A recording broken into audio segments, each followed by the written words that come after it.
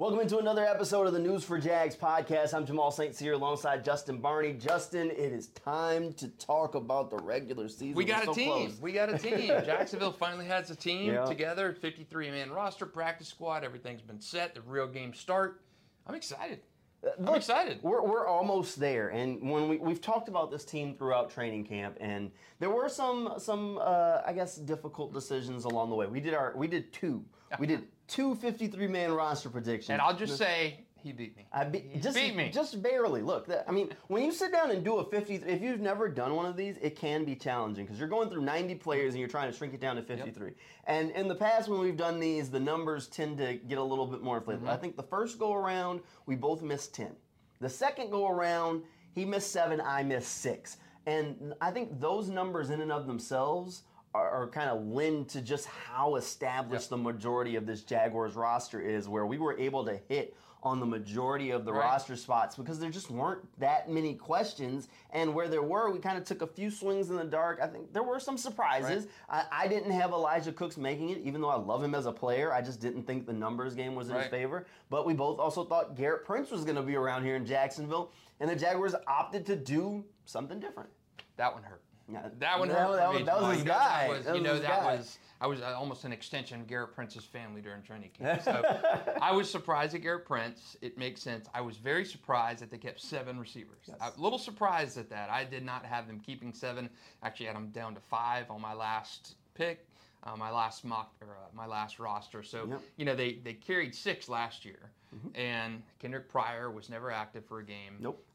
And Tim Jones played very sparingly in terms of an offensive target. So I said, okay, I don't see them keeping more than, I thought 7 was extreme, and they did. And maybe they look at Elijah Cooks as a big body, similar enough to a tight end, ultimately the edge between the two of us was probably my psychic abilities to tell you Ventrell Miller was going to be on the injured reserve. Called it. I was saying it for weeks. People were like, how'd you know that was going to happen?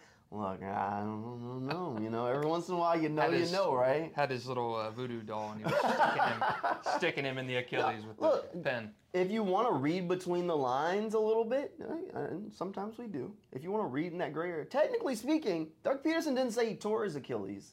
He said Ventrell Miller injured his Achilles and is going to be done for the season.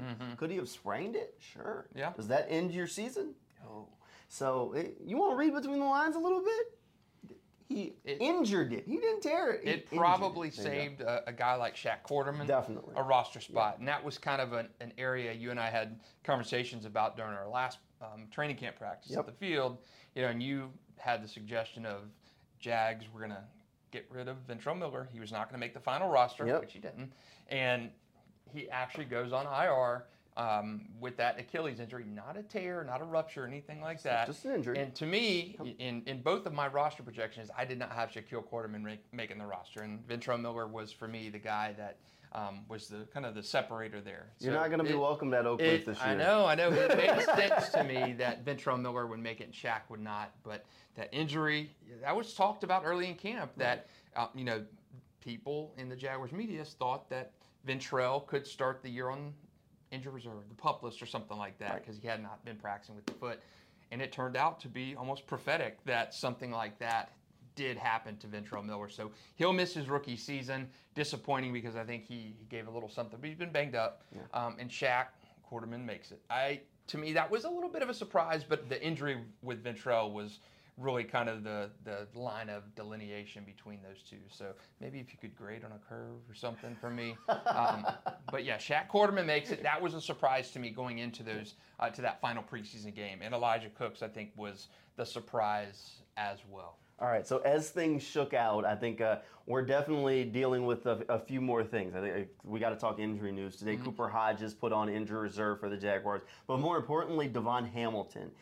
He had the back injury. They said it was a non-football related back injury. Didn't happen at practice. They were trying to figure out what the deal was. Doug Peterson said DaVon would be back in the building, and now DaVon's on injured reserve. Now, what does that mean? That ultimately means because they put him on injured reserve after roster cuts, that Hamilton is just inactive inactive for a minimum of 4 weeks, so the minimum of the first month of the season, then the Jaguars could reactivate him. So we know he's going to be down for at least that first stretch of games, and then we'll see when DaVon is ready to get back out on the field, if he is able to get back out on the field for the Jaguars this season. This is a big blow. Yeah, this is a tough one to swallow, because I know a lot of people may not understand just how valuable DaVon is for what he does for the defensive line, but he does that dirty work. Right. I mean, he controlled the line of scrimmage. He did a lot of different things in the running game, freeing up guys like Foye Oluokun to go out there and make tackles. Right. So, I mean, this is a big blow for that defense. And again, that's a guy that they like.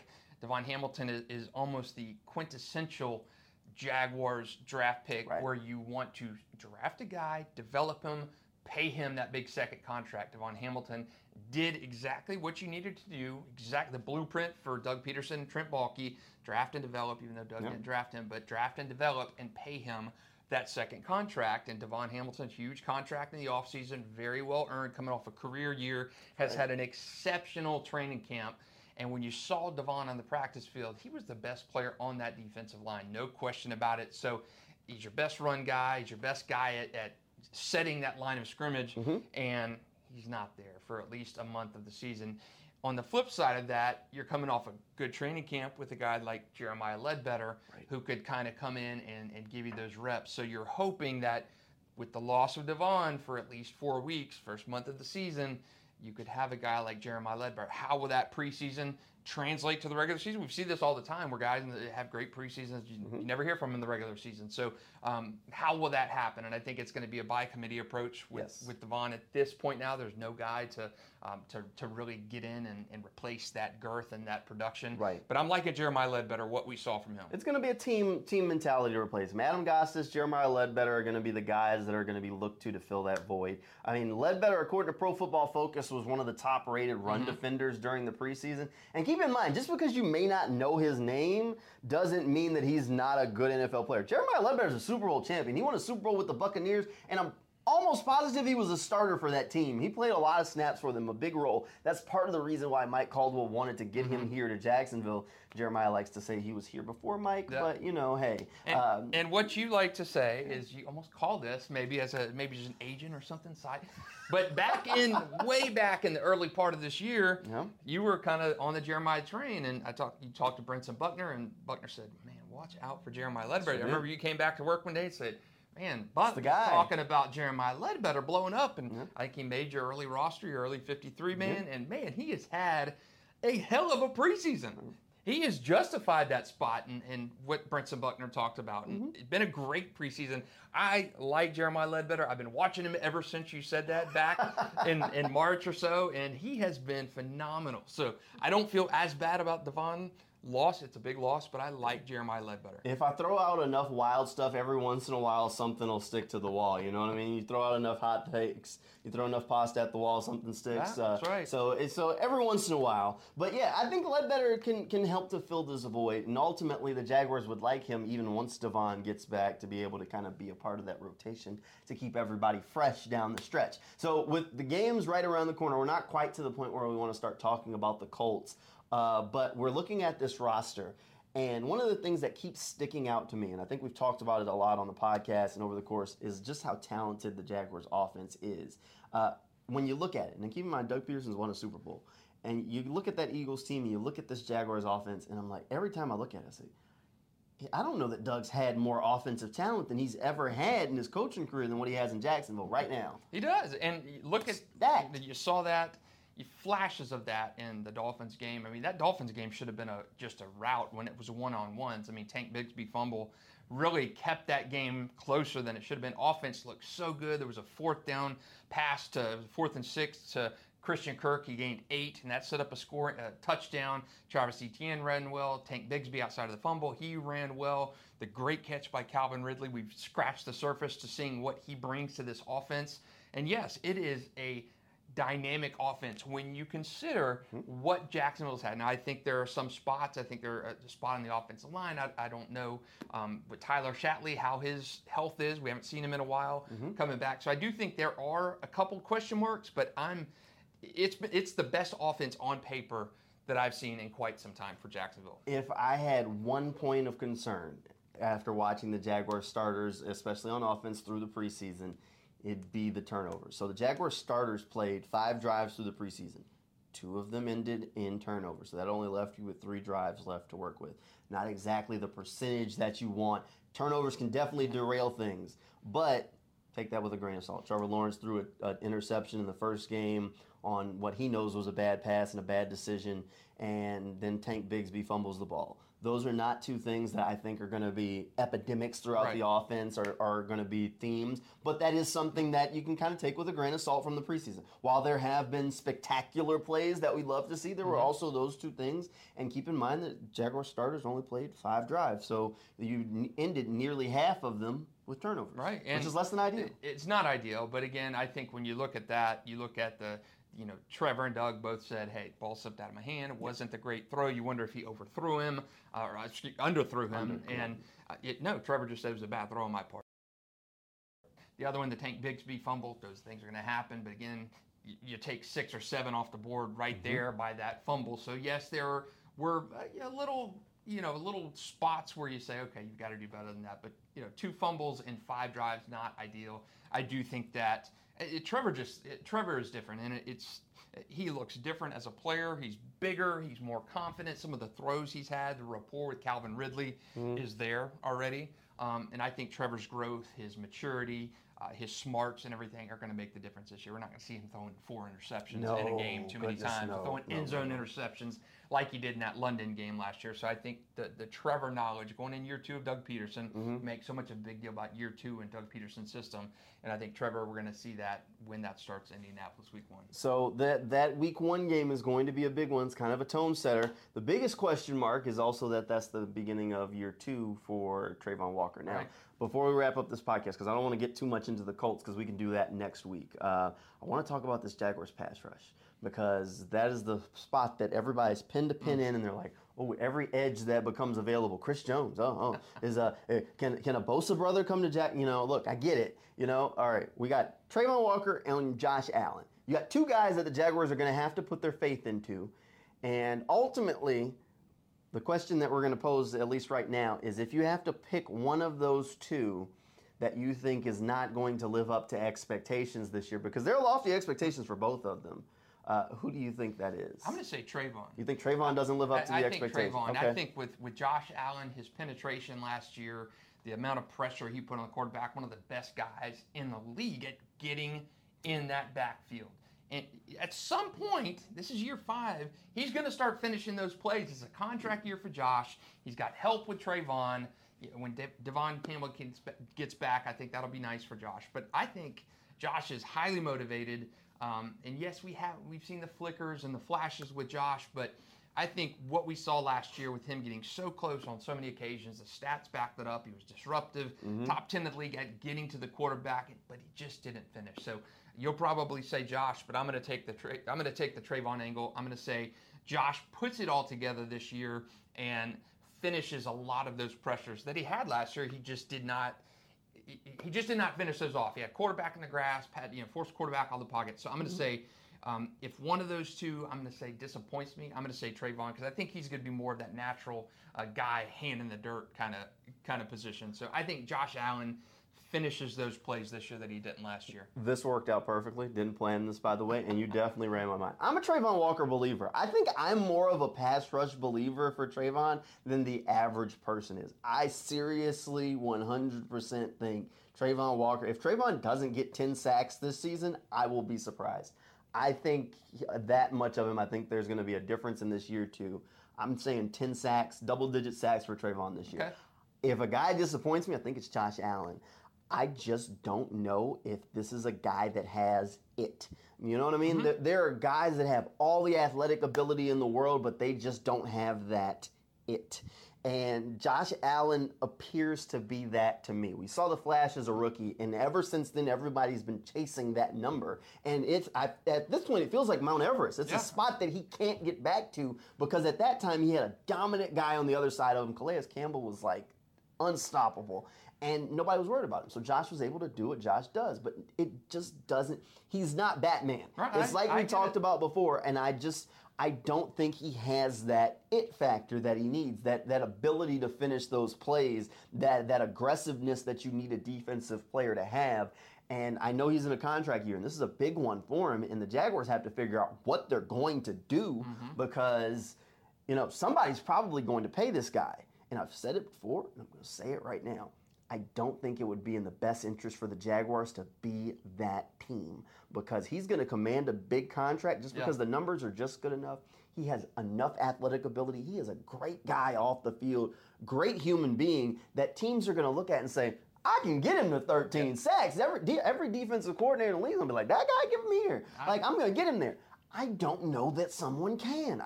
There's some guys that have it, and it just never comes together. There's just that one missing piece, and I think he's that guy. And that makes sense. And in no way am I saying that I don't think Trayvon is going to justify. I do think Trayvon is going to eventually be a 10-sack-a-year guy. I don't know if it's this year. I do think 3.5 last year. I do think he goes up and he's 8-9 sack this year guy. I just think Josh Allen. Yes, and I totally agree with what you're saying. Does he have it? Does he have that killer instinct, that bend the edge and finish the quarterback? And Josh is a nice guy. He's a nice guy. I don't want to say that about my defensive guy. like the Jaguars have some nice guys, but most of them you can see it. Roy Robertson-Harris, one of the nicest guys in the Jaguars locker room. Great dude to talk to. But you can also see that little bit with him where you're like, I don't want to make him mad. It was like same thing with Calais Campbell. Nicest guy, Walter Payton Award winner. But you always kind of could see, I don't want to know what happens when he gets mad. And, Josh, I just don't see him with that switch that flips where you're like, I don't know what happens with that guy. You know what I mean? And that's part of it. Like Trayvon, you can see, you're like, I don't know, I don't want to be on his bad side. And that makes makes sense. Difference. I just think that Josh, he's the natural athlete. He gets the quarterback so well, and I'm banking on him finishing the plays that he left on the field last year. He's not a Caleb on Chason. He's not a guy like that who just still can't figure it out. Josh has got all the tools. He's got the moves. He's got the pressures. He just needs to finish that off. He's a fifth-year guy in the league. And I think Trayvon, I think Jacksonville could have Josh with 12 sacks this year, Trayvon with 9. Trayvon with 10. I think those two guys this year take that next step. But I think if I'm picking a guy, I think Josh has so much riding on this season. He was there last year. He's not like a guy who's just still trying to figure the position out. He was there many, many, many times last year. And that's the part that worries me. So somebody told me this over the offseason while we were talking. They said the hardest thing to fix is the ability to finish for a defensive guy because that end of that rep is so rarely practiced live. You do it in the game. And there's very few drills that can simulate what a defensive guy needs to do to make that turn and then bring down the quarterback. And that's part of the reason why there's some guys that are good at it and some guys that just aren't. And so for Josh to go from a guy who has not been good at that for a resume at this point of time to flip the switch and turn into a guy who can get past just being a pressure guy and being a guy who's going to finish, that's going to be difficult. And in order for it to happen, I think maybe a good push on the interior helps because then that changes the angle for him. But he just hasn't been able to be a guy, and that is a tough thing to fix. And I don't know if he can fix it. He's not, to me, he's not a Caleb on. He's not. Oh no. He's not. He's never had it. I think Josh will get there this year eventually, and I think he's going to have such a good season. He's going to price himself way out of Jacksonville's price range. Trayvon is the future, and hopefully Yasir Abdullah is the future as well. If Josh breaks out and doesn't come back in Jacksonville next year and price himself out, maybe. Well, they franchise tag him if everything's perfect. They franchise tag him. Is he a guy you would be willing to franchise tag at this point right now, knowing what you know about Josh and banking on? Is he a guy where you say, okay? Would I? Yeah. Would you? If you're Trent Baalke. If I'm Trent Baalke, the longest extent that Josh Allen would be in Jacksonville would be possibly one more franchise tag. What I would do, and this is me thinking 10 steps ahead, this next offseason, I would bring in his replacement.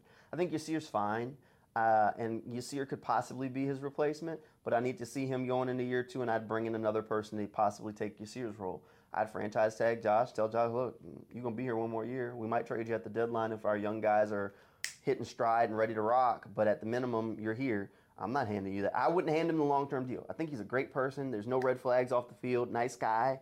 I just don't feel like if you're going to invest $100 million in cap space into somebody, you need to know what you're going to get on the field. Of course. And the Jaguars have enough young players that need to get paid. Tyson Campbell. Would you take Josh Allen over Tyson Campbell? No. Would you take Josh Allen over Andre Sisco? I don't know. That's tough. That's a tough one. But think about if Andre Sisco goes out this year and has a similar year or even takes another step, because last year was his first year as a starter.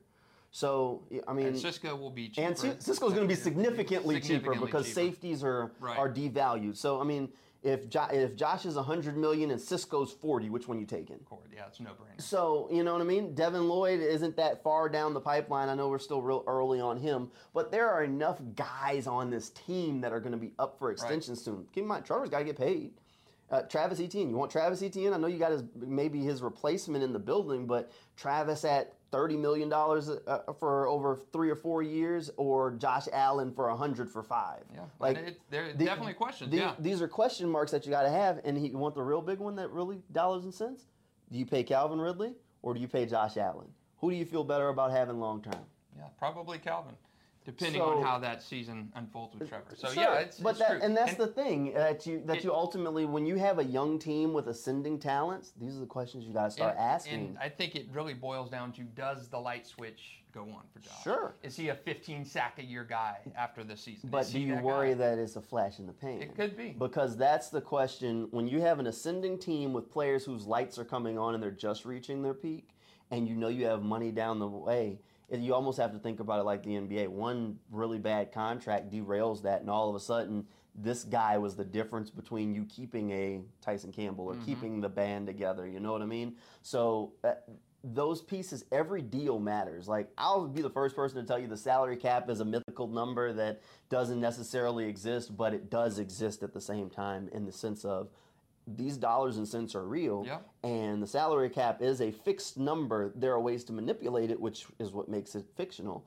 but it is still definitely difficult to maneuver around. So the Trent Baalke and the staff has to be wise with who they hand out big deals to. Yes, they do, and maybe the light switch comes on for Josh. I'm betting it does come on this year. I think this is the year, and I think optimistically they're going to have a difficult decision at the end. If he's a 12, 15 sack a year guy, do we pay him? We got Tyson Campbell coming up we got to pay too. Do you franchise a Tyson? I mean, so there are some questions. And Walker Little. Yeah, Walker, you're getting to the point in this, we're fast forwarding quite a bit, but you're looking down the line and you've got multiple guys, multiple starters on this team that are going to be A, in line for a franchise tag, B, in line for a significantly lucrative extension, Walker Little, and if he comes out and he's a blockbuster starter, and Tyson Campbell too. I mean, of those three, I think Tyson Campbell's the biggest one. You can't, and then Calvin Ridley as well. We're looking down the line kind of far, but at the same time we're not, because keep in mind, more than likely, Trevor's getting an extension next offseason.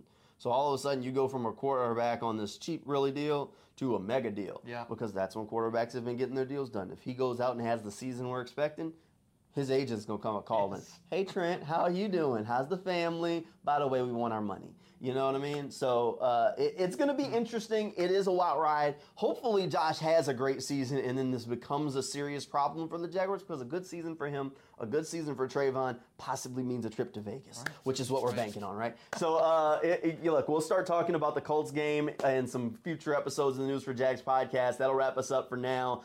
You can always find more stuff over on newsforjags.com, and we'll see you next time.